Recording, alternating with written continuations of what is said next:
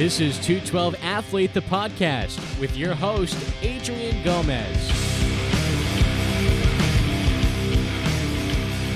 This is Adrian Gomez with the podcast. This is episode 3. We're going to be talking about transformational vocabulary, the vocabulary that we use as parents and coaches and teachers, and how it can completely transform the performance of our players, our students, our sons and daughters. We have as our special guest Dr. Dan Singer. Thank you for being here. It's always a pleasure to be here. It's always a pleasure to talk to you, so thanks for calling. Of course. So today's episode 3, is going to be focusing on the main question is the language of coaching, the language of teaching, our language, does it have a profound effect on our students or our players? Let's really simplify it and say that language really profoundly affects everybody's performance. It affects students' performance, and it affects the way we coach. And so the words we choose, the words we use, have everything to do with success. It has everything to do with performance, and it has everything to do with a person achieving what it is they set out to achieve when they're practicing or when they're playing. Right. So for the biggest thing for me as a coach is the phrases that people throw out are "I can't" or I've never done this before, or so you're talking to a psychologist, Adrian. So you mind if I just pick that one sentence apart? Please. So there is no such thing as the word "I can't." When we look at somebody and they say "I can't," it means you choose not to. So let me give you another option. That's the coaching advice. And there are words that we use that are negative. There are words like failure. There are words like defeat. There are words like "I can't." There are words like "I should not." And the phrases go on and on and on. The thing that we need to focus on, both as coaches and both as players, both young men and young women, is we need to focus on words that will help us perform. And these are affirmations. Affirmations that when used repetitively, we begin to automatically put in our brains, and sometimes we don't even know that they're there. It helps us perform. And I'll give you an example. Instead of the word defeat, instead of the word failure, I always use the word learning. Anytime the score is not in my favor, I always look at myself. I always look at my students and I say, "What did you learn? What did you learn from watching? What did you learn from playing? And what do you think you need to improve?"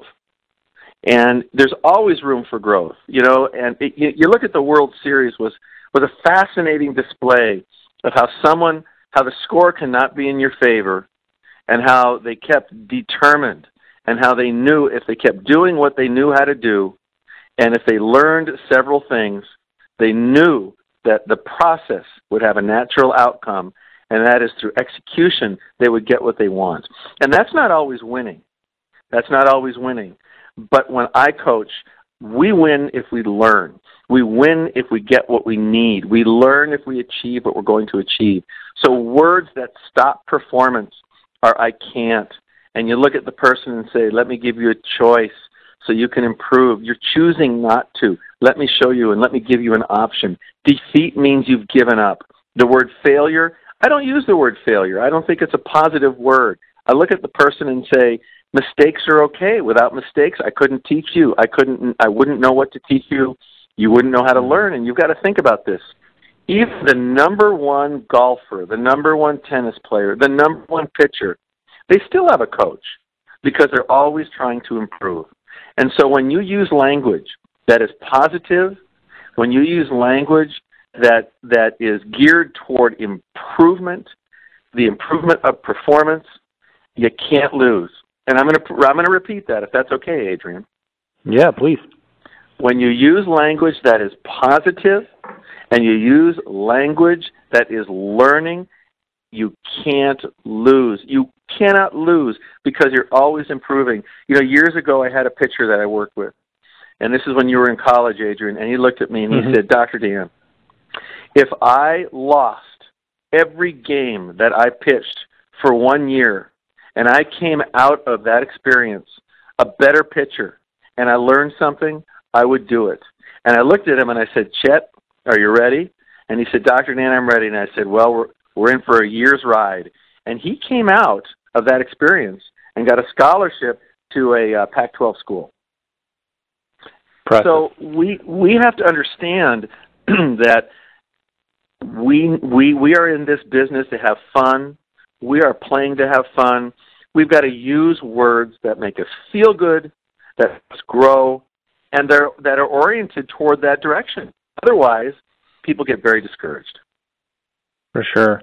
I think, what you're talking about is the labels that we put on things, and that's our vocabulary. And I think the way that our vocabulary and really our experience can be transformed is how we speak. And so as coaches, especially myself as a coach and as a dad, we've got to be very aware of what we say, because it does have a profound effect on the way others experience things. So you want a fascinating story? Yes, I do. They're not allowed to do this anymore because they did all kinds of psychological experiments in the 60s. Mm-hmm. They took kids with high grade averages and kids with low grade averages. And do you know what they did? What? They switched them, but didn't tell the teachers. So the teachers were thinking they were getting the kids with the high grade averages, and the other teachers thought they were getting the kids with the low grade averages, but they actually switched them. How do you think the kids with low grade averages who were treated as smart kids performed? Probably far better than normal. They outperformed the kids with high grade averages simply by the way they were treated and simply by the language that they used. And psychology today, of course, came out ethically and said, look, you can't do that. You can't do that anymore. However, the results were fascinating because they did this for 1 year. And the kids who they thought couldn't perform outperformed everybody simply by the way the teachers treated them, because they were thinking that these were the kids who couldn't achieve, which goes to show you how we treat kids, how we speak, how we talk, the words we use. That affects performance on every level, at the pro level, the college level, the high school level, and at the elementary level. So as parents and coaches, what would be your advice to, I know you kind of explained it, but what would be maybe 3 steps that a coach and a teacher or a parent could take to drastically improve the performance of their players? So I know where you're headed with this, because you and I always talk about this. You and I are very similar in that the way, we here at the 212 Athlete, and you and I are very similar in this, in that we think in threes. We always think in 3 steps. And I will give you the 3 steps that a parent needs to, or a coach needs to follow. Number 1, observe. Know what you see. Don't say anything unless you know what you see. The second thing is, before you say anything, choose your words carefully. So you are speaking with positive affirmations and positive words without trying to be negative. The third thing is, go ahead and speak. Go ahead and talk. But the most important thing is you've got to observe. You've got to choose positive words and positive language to get positive results. And then the third thing is to speak. Right. And sometimes as a coach, when this is very important, Adrian, when you see something happening and the athlete is upset, that may not be the time to speak. If you observe and you see that they're upset about the experience, that might mean you need to wait. You know how a lot of parents get the kids in the car and something happened? And the common phrase is this: what happened out there? That is what sends people into a tailspin. It's very important to observe. You've got to become, as a parent, as a coach, a trained observer before you speak. You got to look at the experience, see the experience, know when it's time to talk, and choose your words wisely.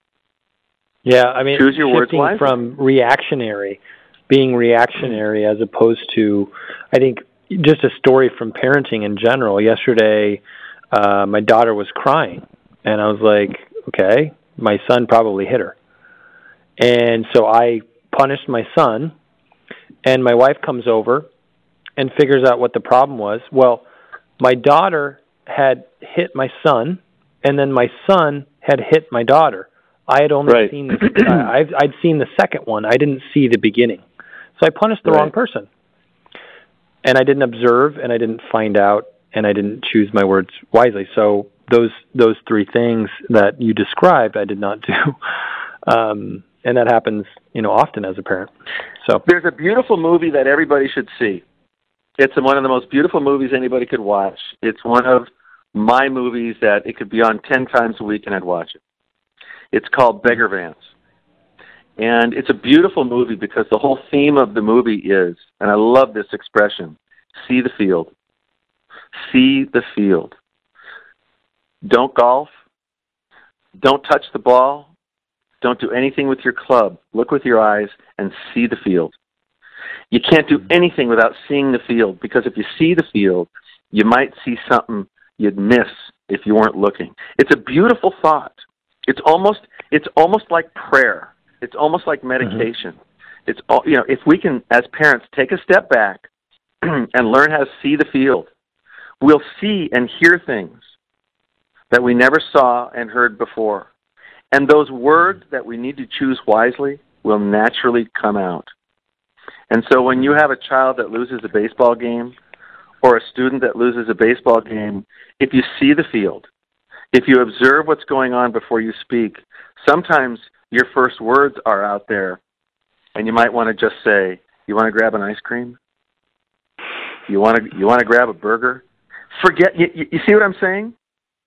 And you're affirming that everything is okay. I love this commercial where the kid loses this soccer game, and I love it that the father looks at the kid and she's crying, and you know what the first words out of the father's mouth is?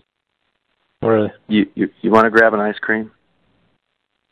And don't even talk, and let the kids start talking and talking about it themselves. It's a beautiful, beautiful expression, a beautiful thought to be able to see the field. Because when you see the field, you know what? What happens when you see the field, Adrian? What? You can see everything. You can see everything, and you don't miss it. And this is going to sound a bit odd because we're talking baseball, but I'm going to say it this way. When you see the field, it almost becomes a spiritual experience, and something inside of you knows what to say without you even having to think about it, because it just comes naturally. Right. Yeah. I think what you're describing is being in the present, right? I mean, being in the now, and that's the hardest part in life, is to be in the now, and we want to either live in the future or live in the past, and experiencing the now is the hard part. We live in a world of labels. We live in a world of language. We live in a world of words. And sometimes we use too many words, and sometimes, most oftentimes, we use the wrong words. It's important to understand words. Go home. I would encourage every parent that hears this podcast, go home and think about the words you think you should use with your child or your or your student to enhance growth. You're wonderful. What a great job. You got a great arm. You want to have a catch? I mean, anything that affirms what they're doing so they don't give up.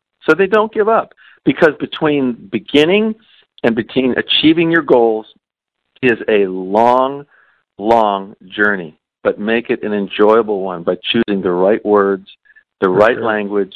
Open your ears, open your eyes. Don't be reactive.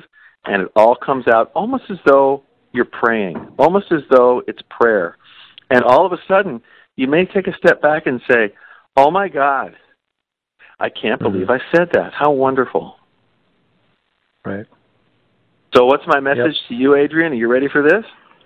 I'm ready. Hey, Adrian, I'm coming to Arizona soon. How about you and I grab an ice cream?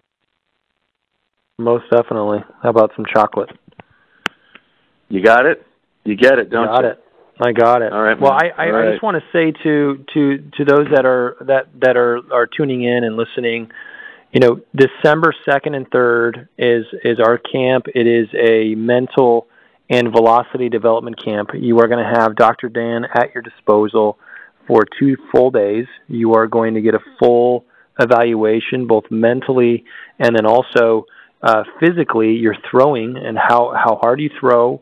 We're gonna measure that. We're gonna tell you in a positive manner the things that we can work on to become our best selves, and then at that point we're gonna allow you to work on it and to kind of get out of your way and let you do your thing. So I got to tell you, I watched the World Series. Adrian, I watched the World Series last night. I got to tell you, Springer. You know what I come away with after watching Springer and his play? Yeah. And Altuve. You know what I come out of that? And my son said the same thing. He said, Dad, you know the difference between those players and the Dodgers? He says, they haven't stopped smiling even when they were behind. They never stopped smiling, and they never stopped supporting each other. Right. Isn't it amazing? And that's what we need more of in youth baseball. We have the great exodus of 12 to 14-year-olds leaving baseball today are leaving not because they're not good enough. They're leaving because they have lost the love of the game. And that's right. The cause is most definitely the words that coaches and parents choose to label their kids as. Well, that's why we're doing our clinic. We're doing our clinic to not only teach you how to be a better baseball player, how to grow as a baseball player, but we're going to teach you the right attitude so you have longevity with your baseball. And I'll tell you, I got a buddy of mine who played at Washington State University. He loves baseball so much, he's got a bad knee. He's going to be catching in the World Series down in Arizona at the end of November, and we're going to go see him. And that's what it's all about. If you have the right attitude, anything can last forever. Hear that, everybody. Anything will last forever with the right attitude. For sure. Well, thank you so much, Dr. Dan, for everything, and I look forward to talking on more topics that are really going to help us stay healthy and stay mentally engaged. So, thank you so much. And stay balanced. Yes, balanced. I'm expecting some dark chocolate ice cream when it comes down. You got it, man. Anything you want. All right, man. Have a good day. And all right, everybody. As I close every podcast, let's all go out and play ball and have fun. All right. Sounds good. We'll talk to you soon. Thanks for listening to 212 Athlete, the podcast.